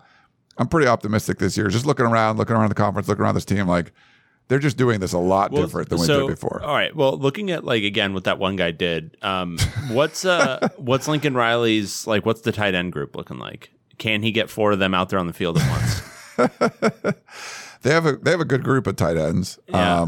I like Malcolm Epps, the Texas transfer. Josh Fowler's been around forever. Are they going to run a lot of 14 personnel? Going to try for some 5 personnel? He's used when they've had a stud tight end, Riley's used tight ends. He's had a 1,000-yard rusher, I think, 4 of the 5 years he's at Oklahoma. Mm-hmm. So this isn't like a Graham Harrell offense. This is a completely different. There's not an air raid kind of thing. But they have enough weapons that they can pretty much do what they want. Cool. Great. Yeah, I know it makes you happy, but excited to see what it looks like. We'll see. I'm curious to see what goes on, but I'm leaning towards it's going to be a really good year for them, just from what I've seen and watched. And you kind of realize when people aren't really good at their jobs, you're like, holy cow, what kind of impact that has on everything. Yeah, like us here at the podcast. People say that about me all the time. All right, and last one. Let's do the UCLA Bruins. Fresh off a contract extension. Hell yeah, baby. Chip Kelly, hypothetically. UCLA plays another football season this year. Hallelujah. The Bruins, so on offense, the situation is, the really limited understanding of it will be, Dorian Thompson-Robinson's back, Zach Charbonnet's back. They're going to be good. And those two guys are going to be good. The question mark is up front on the offensive line. The starting group might be okay. They've got Raekwon O'Neal, a transfer from Rutgers, who was an honorable mention Big Ten guy. He's more than likely going to start at left tackle. The interior of the offensive line is fine. Right tackle is a little bit more of a question mark. Garrett DiGiorgio played 2 games last year. He's probably going to start there. It's just no depth. Basically none. They brought a guy to Pac-12 Media Day, right? Yeah, John Gaines. He'll be one of the starters in the interior. Yeah. There's not a ton of depth. Sam Marazzo's coming back, but he's more of a true center than even a guy who can play a ton of guard, but he'll probably have to play guard as a backup. But it's just, I don't think they have a really good top 8, and they play 8 linemen typically. Like, they're rotating guys in throughout the games. So offensive line could be an issue if there's even 2 injuries, and 1 injury is gonna drop them down a significant level. At receiver, they're bringing in transfer and Jake Bobo, who's he's not taking over position-wise for Kyle Phillips, the former slot receiver who was really good, but he is going to take over that production. They'll probably throw it outside more than they did when Phillips was on the roster. He was a 74 catch guy at Duke, I think. Okay. So he'll take over. He looks pretty good. Tight end, even without Greg Dulcich, they've got a whole slew of just these 6'6", 6'7", 6'8" guys that they stamp out of a mill. Chip Kelly's got a great cloning program working at UCLA. They'll all be on the field at once, right? Yes. That's what you're referring to before. Yes. Yeah, there's going to be a lot of personnel where tight ends are actually playing quarterback so that they can get 6 on there. So it's going to be great. You could use both tackles. Yeah. Both tackles would be tight ends. Yeah, no. What if you made the entire airplane out of the black box? What if you made the entire team out of the tight ends? So yeah, there's a whole slew of tight ends who will be good. Defensively is the kind of the same as USC. I mean, I think UCLA is going to have a pretty good offense. It's just a question of whether it'll be quite as good as last year when it was top 10-ish. Defensively, it's just, that's been the question mark throughout the Chip Kelly era. Is it's been ass for 4 years. Well, they got rid of the defensive coordinator, right? Jerry Azzanero's out. I'm sure they went outside the program and found someone that's really good at coaching. They went and picked up Bill McGovern, who I think generously you would describe him as an NFL lifer. Okay. But he was like a proven college defensive coordinator. I mean, he's called a lot of college games, right? Yeah, so he was a defensive coordinator most recently. Let me see if I can get the dates right.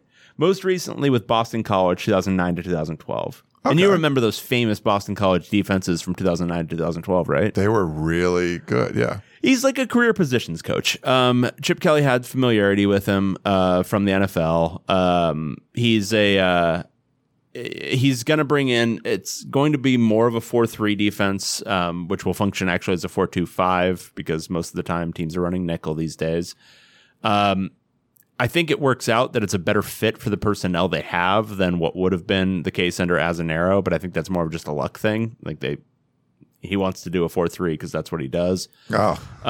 And they brought in a couple why do whatever the personnel dictates? Like, do what you like. I don't want to expect it. Maybe they did do it but I think they wanted to be a 4-3 team because they hired him before they got some of the transfers that made sense. But the Murphy twins, they came in from North Texas. They're going to be, they're probably going to provide UCLA the best edge rush they've had since probably Takaris McKinley. So that'll be good. They haven't had much of an edge rush in a while. Darius Muasau is a transfer in from Hawaii.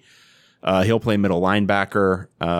Secondary is probably a question. They're counting on Devin Kirkwood really stepping up from being a true freshman last year to being basically a lockdown corner this year. Safety play has been kind of shaky for years. Stephen Blaylock returns. Hopefully he's, ready to kind of play like an experienced fifth-year guy. But it's not a deep group, the defensive backs. So overall, I would say the defense is probably going to be a little bit better just because they're going to get pass rush out of their base defense for the first time in 5 years. Okay. And linebacker play should be improved with Darius Muasau. But it's not going to be a super innovative scheme. I don't think this is going to suddenly jump up to being a top 40 group. But that's the key. If they can jump up into that sort of range, then this team could be good enough to compete for the Pac-12. But it's going to require that defense going from, bottom 40 to top 40 in college football, and that's a huge leap. Yeah, I think USC is similar. But there's 8 games. I'm not joking about extend Chip Kelly, but this is not on a hard schedule. It sets up for a narrative that Chip Kelly has really turned this thing around, because they went 8-4 last year. 9-3. They lost to the only 4 good teams they played, but they went 8-4 last year. And this year, if you just translated last year's team to this year's schedule, they would go 9-3 with absolutely no issue. And so this year's team, they just need to be as good as last year to go 9-3. Right. And it's easy to see it. I mean, it's Bowling Green, Alabama State, and South Alabama in the non-conference. If even one of those teams is within 3 touchdowns of UCLA, that would be a loss. Okay. Then it's not technically, but yes. Yeah. You know how I work. Mm-hmm. Then it's at Colorado and Washington at home. I mean, Washington could be trouble. Colorado probably won't be. It could easily be 5-0 at that point. And then it's Utah at home. Say that's a loss. Oregon on the road. Say that's a loss. But then it's Stanford at home, Arizona State on the road, Arizona at home, and then let's skip over USC for now, but it's Cal on the road.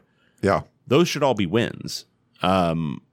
So really it's one of, if they can beat one of Utah, Oregon, or USC, then they'll be 10-2. If you just look at they're going to be reasonable favorites in every single game that I'm counting as a win.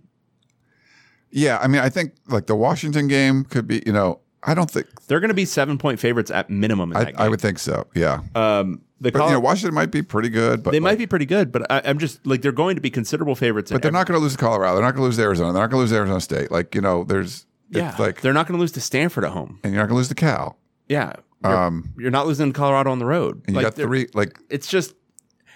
Look, and this isn't even me. And if they do, that's a problem. If they do, that's probably good for you because you don't want Kelly to be there. Right. If they lose to some of those teams, if they Stanford gets them again, you're like, oh. Well, that's what I wanted to make the point. This isn't me homering because I've got real conflicted opinions about this, but it's not hard to squint and see 10-2 here. And so that's where they're obviously not. I think anything 8-4 or above, they're not going to make a change off of. Because the narrative would be bad.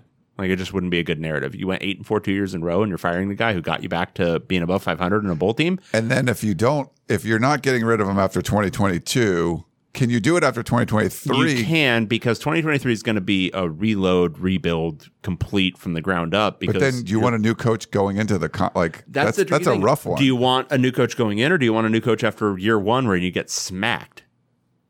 Or a good excuse to, I don't know. Yeah. It's tricky. It's a tricky situation. I think just UCLA sign an extension. You don't have to worry about it.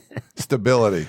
But they will have money to get out of whatever they put themselves into. So even more than you thought. Anyway, I think for UCLA fans, generally speaking, narrow your focus to just this season. They're going to win a lot of games. It should be fun. Have fun. It should be fun. Go to the freaking Rose Bowl. And the thing Enjoy is, it. if it's not fun, if they do lose, that's going to be fun and weird in its own way. True. If they have a shitty season with this schedule, it's going to create some of that disaster narrative stuff. There's going to be airplanes flying banners. It's going to be all that fun stuff again.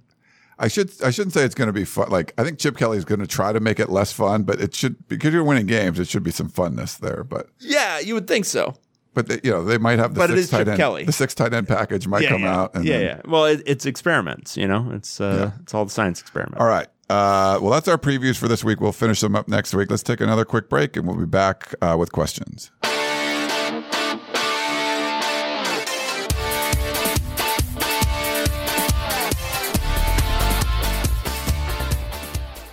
Another day is here, and you're ready for it. What to wear? Check. Breakfast, lunch, and dinner? Check.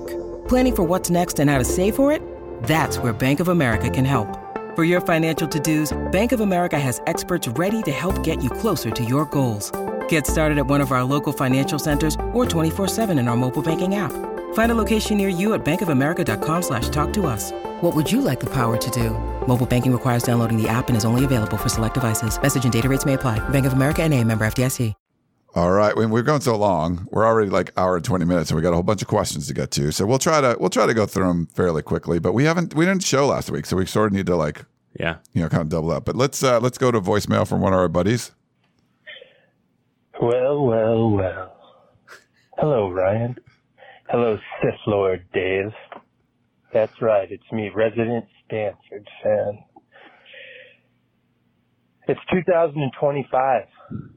I'm scrolling through Hulu Plus Supreme Plus, which for $18.99 a month gives me all the same basic trash it always has, but does produce a 4-dimensional hologram of my favorite college mascot, the Stanford Tree, whenever I make a selection.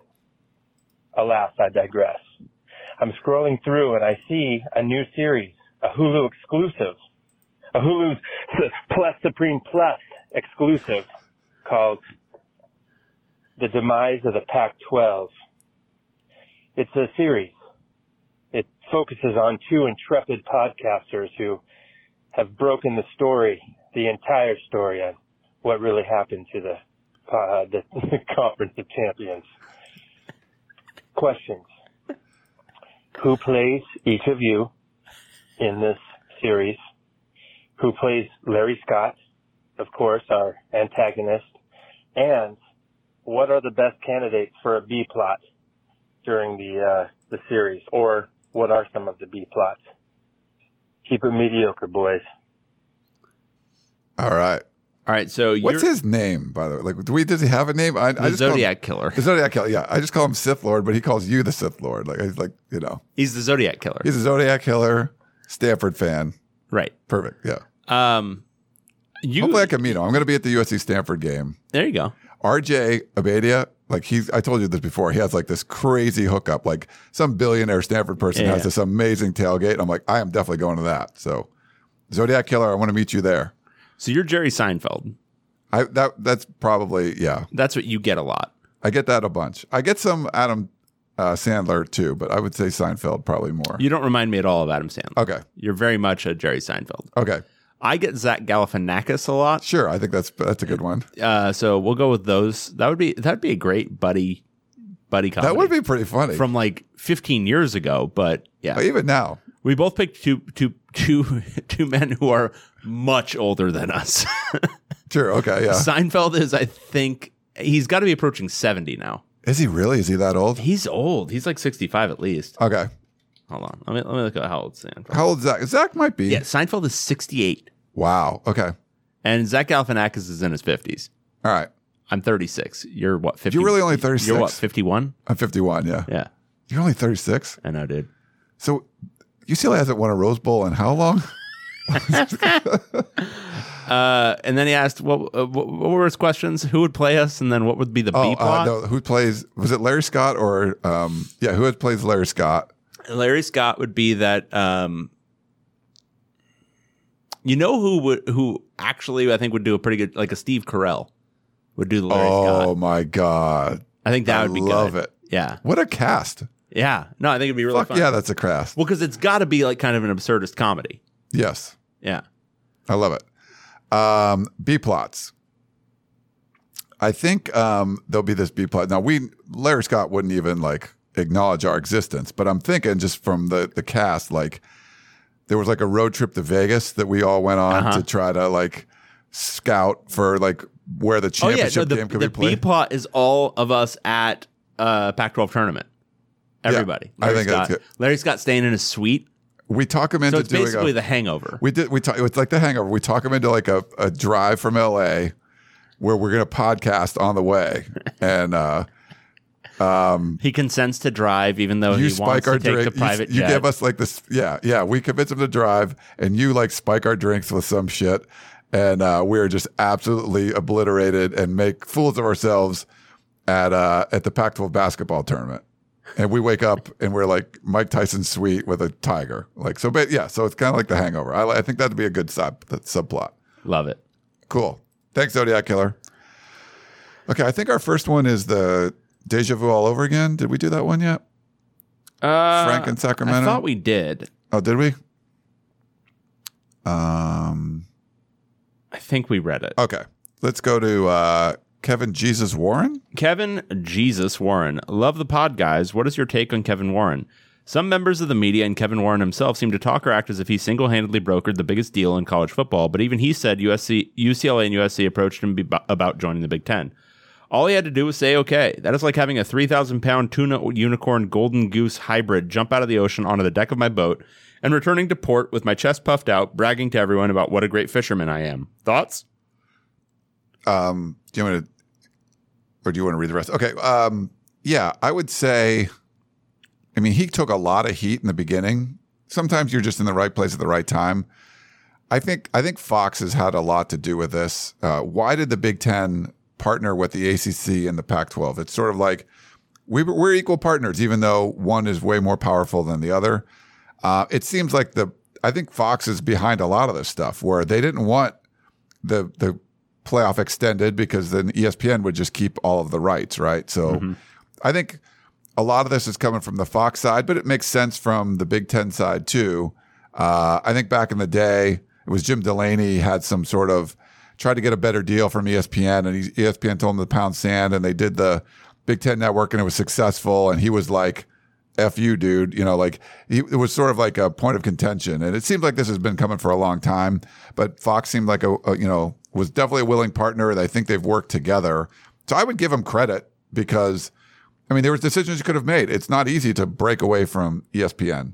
So I'm not saying he's a mastermind, but I think he's worked with the right people. He worked with USC, UCLA, Fox, and set the conference up for this historic over $1 billion a year TV deal for college football. That's going to destroy college football as we know it. Yeah. By the way, what was David, quote, Comrade Contrarian Woods doing criticizing Chip Kelly for being contrarian last podcast? I would think he would recognize and appreciate the Chippers game. Your hero, Matt.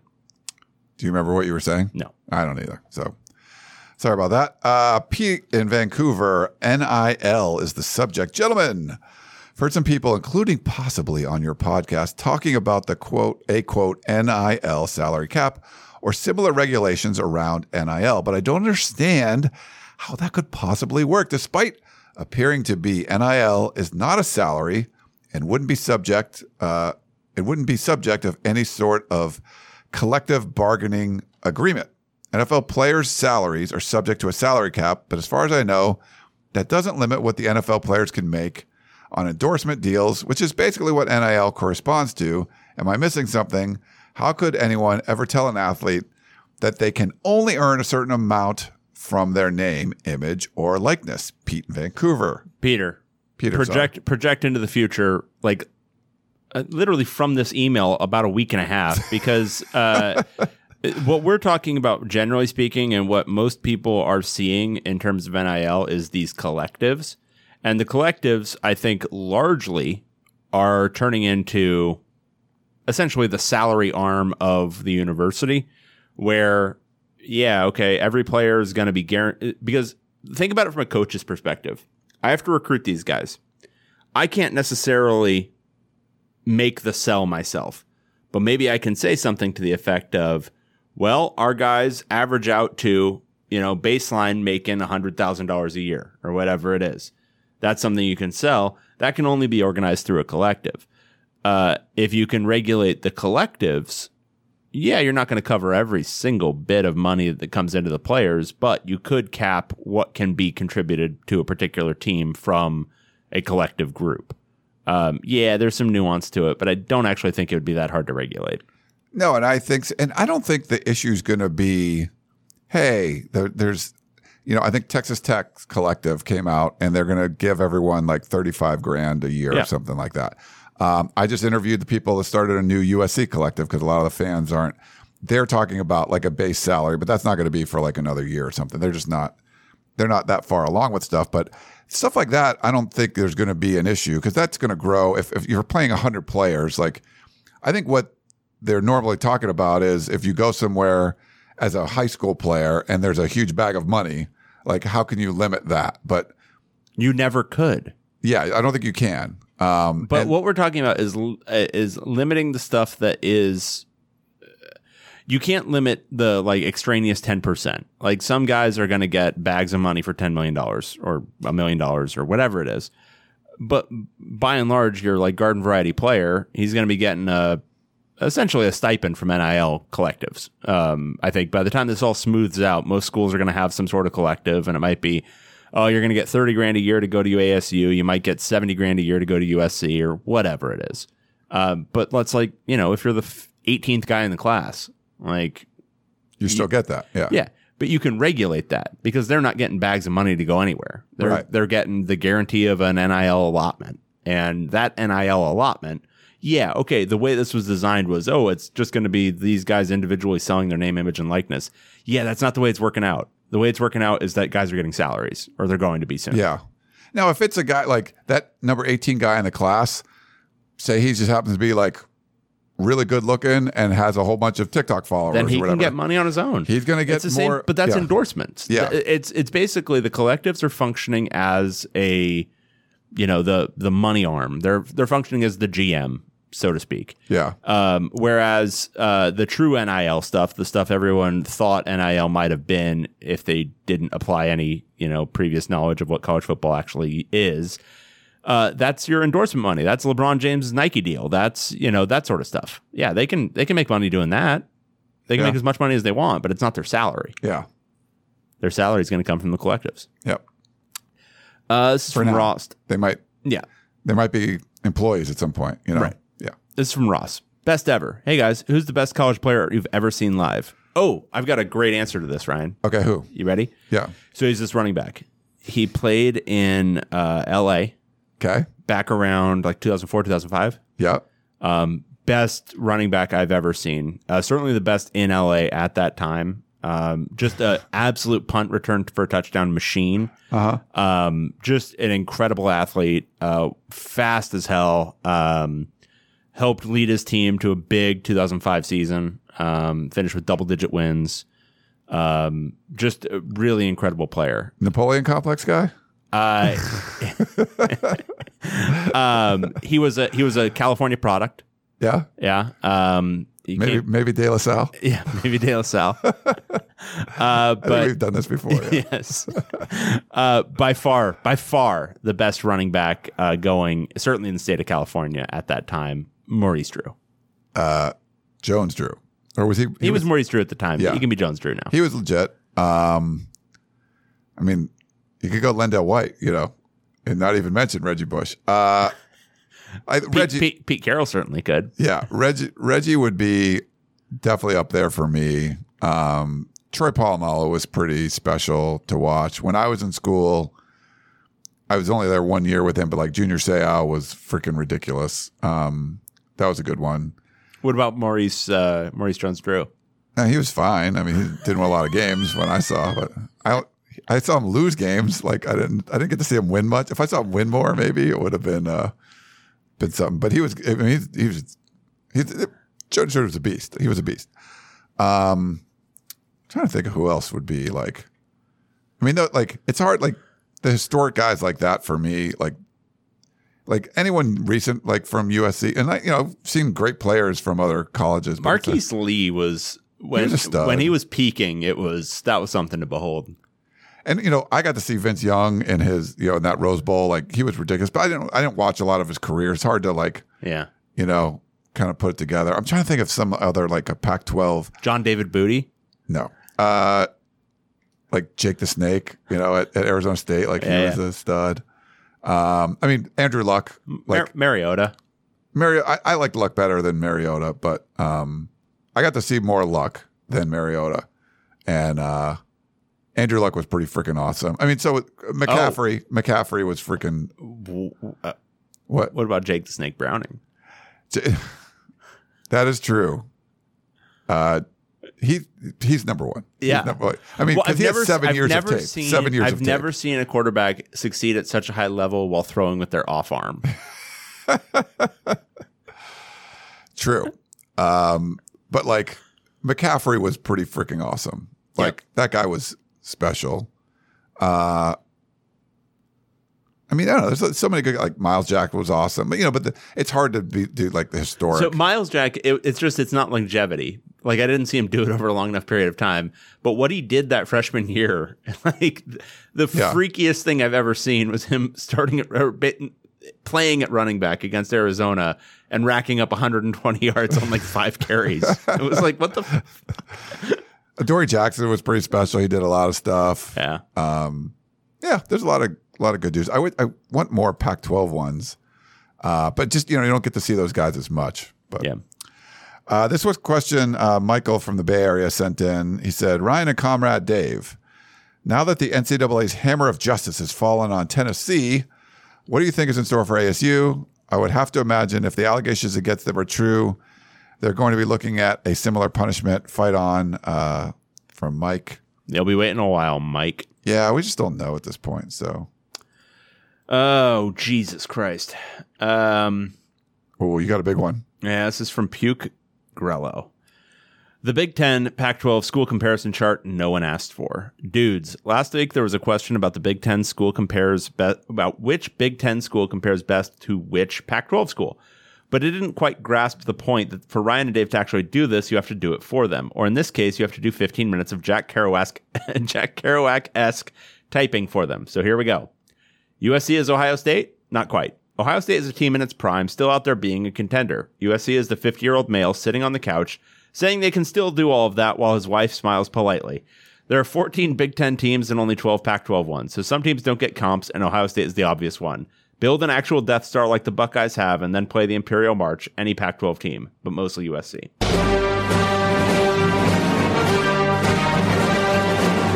USC is, however, Penn State. They both won some championships a while back. They both fell on hard times and both proclaimed themselves to be back with a big coaching hire. Neither one actually is back yet, but just you wait and wait and wait. You'll see. And don't mention NCAA sanctions around either of them. UW is Michigan. Also won some championships in the past. They'll never really let you forget about those championships either. They're also always claiming to be back, even though they probably aren't. But they've at least made the CFB playoffs since it expanded to 4 teams, so there is a little more validity to the claim. Oregon is Michigan State. Both used to be pretty bad at football. Now they're pretty good, but not good enough where the Blue Bloods in the conference give them any respect. Also, Sparty fans giving Wolves fans crap for being 10-3 against them in recent years, and the Wolves countering with, look at the all-time series, which is the cornerstone argument between Quooks and Dukes. Colorado is Nebraska. Both won a national championship in the 90s. Both left the Big 12 for greener pastures, and both openly talk about moving back to the Big 12 where things were better for them, but also serve as a cautionary tale for UCLA moving into the Big 10. Utah is Wisconsin, a pretty good team whose greatest height in recent years is reaching a Rose Bowl. Also, both would play offense with like 81 tight ends if they could. Arizona is Indiana. Football? Not really our thing. But hey, check out our basketball trophies. UCLA is Illinois. Football? Yeah, we used to be good at that when Red Grange and Jackie Robinson roamed the earth. But now we really wish we could quit football and focus on basketball. Oregon State is Minnesota. Football? Not really. Basketball? Not quite either. But we've got this third-tier college sport in which we're really good that we'll spend hours trying to convince you is the third most important college sport. Although in Minnesota's defense, watching college hockey is less likely to make you want to put your eyes out than college baseball. Arizona State is Google's the Big Ten school with the highest STD rate, Iowa. Digging past the first link, I'm not 100% sure I buy this, and in my experience, this is really Ohio State. But I'm not comparing ASU to Ohio State, and I'm too lazy to go to a third link to see what the actual fit is. Plus, Iowa hasn't been used yet. Wazoo is Purdue. Weird offense that is strangely effective at football. And also, there's a section of the student application that delves into how strong your blood alcohol tolerance is. Stanford is Northwestern, not because Stansbury is the Harvard of the West and Northwestern is the Harvard of the Midwest, because the University of Chicago is the Harvard of the Midwest. It's because for these teams to be good at football, they must play such an ugly brand of the game that only true sickos don't have to avert their eyes the way Indiana Jones did from the Ark of the Covenant. It's so ugly, it wraps around the spectrum to become beautiful. That leaves Cal. Academically, Cal is Michigan or Wisconsin, but those schools are already spoken for and actually, try it sports. Rutgers? Sure. Let's go with that. Unless Cal fans want to be Maryland. I'm not sure either is a good fit, but I've already used my Google Lifeline once, and I'm as indifferent about it as the Cal Board of Regents is about football. Those are my thoughts anyway. What are yours? Pucarello, bringing the heat. That's a good one. I adopt his email in its entirety. I think, yes, I would not argue with any of it. One quick side note, though, he points out, how did Indiana Jones know that you couldn't look at the Ark of the Covenant when he opened it? Like, what made you think that? Like, why? Don't look at it, Marion. Like, why? Like, did you read it somewhere? We don't know the backstory behind the best analysis of that movie I've ever seen is that literally nothing about the eventual outcome of that movie changes if Indiana Jones is not in the story. That was Big Bang Theory. Like, that was the one that's the Jeopardy host now. Her character, like, they make her watch it, and then she ruins the movie for them by saying that. You're like, holy crap, that's true. Like, if Indiana Jones wasn't there, the same thing happens. So good. Yeah. But this was a great email. Yeah, we should save it. And but I think it's a really good comparison going forward. We're not going to save it. Let's see. Is this like there's a YouTube video. I haven't watched this. Did you watch this YouTube video? I now understand our new playmates a little better. Okay, I'm not going to. Okay, folks, it's a one of those people talking into a video pretending to be all the different fans of different schools. Okay. And he's being funny. Okay. Well, it's hard to really do on the podcast. So yeah, it's not really podcastable. Because it's a video. Okay. We do have a alliance email from our buddy John in Brea. Ryan and Dave, was your alliance with John Canzano and John Wilner just a handshake? Did Ryan secretly sabotage any guest appearance this summer by going to Catalina every other day? Do you feel threatened by all the, quote, Canzano and Wilner, the podcast? Do you feel threatened at all by Canzano and Wilner, the podcast? And is the future of the Pac-12 podcast, is this the future of Pac-12 podcasting, or is there any hope of you two adding other intelligent guests? John and Brea. We're actually going to do like a West Side Story dance-off. We could do that.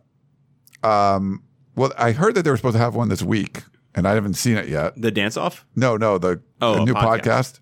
I feel like I subscribed to it, and I haven't seen an episode. So they're already off to a great start where you tell people you're going to record and don't. That kind of fits with Wilner's first podcast. He would do I liked it, but it was just. But it would be like very sporadic, like once every 6 weeks. Yeah, there would be stuff like that. Plus, here's the thing: when you're like, if you're going to like break into an industry, you're sort of like, it's always good to kind of get it on, when things are on the rise. So like, let's start a Pac-12 podcast as the ship is sinking. I think that both those guys are smart, but maybe together not super smart. No, we obviously love both of them. I think they would both come on our show. To promote their own now. They have their own podcast. At least for now. Who knows? Like they have like one intro episode. But who can touch the level of depth and breadth of knowledge that we bring? I think this all comes back to we are so bad at this that people are coming out of the woodwork to make podcasts about a dying conference. We can do this better than they can. And clearly, if they are still doing it, there's some value here. There isn't. Right. We don't make any money from this. Right. But we get some underwear. We do. Which is nice. I'm wearing some of that right now. Me too. Yeah. But yeah, like how bad how bad are we at our jobs that everyone knows the conference is dying, yet people are coming out of the woodwork. We've convinced them there is something to be had here. Like, these guys do this every week, mostly. Like, there's more Pac-12 podcasts than there are, like, Big Ten podcasts or, like, Yeah, there's no reason for this. No. We've created a monster. We did. Like, literally, we're so bad at this. It's great. That people want to keep doing it. All right, but thanks, John. A rare email from Perk. Oh. Big Ten fan bases, Michigan schools. Ryan and Dave, welcome to the Big Ten. You gave me breakdowns of what ice cream flavor best matches David Shaw. The best I can do is a warning of what kinds of fans are ahead of you. Michigan State. Pretty solid fan base, not too arrogant, not too loud, but very obsessed with the University of Michigan. In 2014, they were probably happier about Michigan going 5-7 than they were about their own team winning 11 games and the Cotton Bowl. Michigan. The most arrogant fan base in the conference. Message boards are quite an experience with them because the guy yelling at you on the other end either didn't go to college or is currently a senior partner at Bain Capital. Their best moments are after a loss in a big game, launching all the excuses the fan base of a high academic school can fire. Michigan usually loses because, quote, the players attend in-person classes, or, quote, we can't recruit the same guys as Ohio State and Alabama while maintaining our reputation. They say all of these things as if Harbaugh never coached and won at Stanford. Sometimes they'll just bypass those lines and go straight to something like, quote, Forbes still says our brand is top 5 in college football. Anyone that thinks USC and UCLA have arrogant fan bases haven't met Michigan's. Also, Michigan is a swing state, and I cannot wait for David's barrel fire political takes to reach these folks. Thanks, guys. Awesome. Thanks, Perk. Oh, it's good to read your stuff. This is from Dev Null. Race to the exit. Who leaves the Pac-12 first? USC and UCLA or Herm Edwards? Herm, come on. Herm's not lasting that long. Herm for sure. And last one from Frank in Sacramento. Unintended consequences. In the future, college football and some men's basketball players will become school employees subject to performance review, hiring, firing, wage scales, unionization, overtime, sick leave, medical insurance, revenue sharing, and workers' compensation laws. At that point, these revenue sports will no longer be a participant in Title IX court rulings and legislation. Colleges will no longer need to meet the proportionality rule to prevent losing federal research grant money, financial aid, or subsidized student loans. As such, the remaining men's sports and all of women's sports will be reduced to non-scholarship club teams or dropped entirely. Was there a question there? I have no idea. Frank often soapboxes. He often does. A little bit soapboxing, yeah. I don't know. My answer is I don't know. I mean, there is like, you become employees. There's definitely going to be a whole bunch of unintended consequences, right? There's going to be things that happen. I don't know. I mean, you put guardrails in place to keep the Olympic sports alive. I don't know. I don't know either. Yeah, who knows? We're going that way, but I don't know what's gonna look like. Okay, well, we have gone hour and 50 minutes. Not too bad. We're in season form. Yeah, total in season form. All right, let's take a quick break. We'll come back and no, I'm just kidding. Let's wrap this shit up. Okay, it's been a day. That is David Woods. I am Ryan Abraham, and we are the Podcast of Champions. Hope you enjoyed the show, and we will talk to you next time.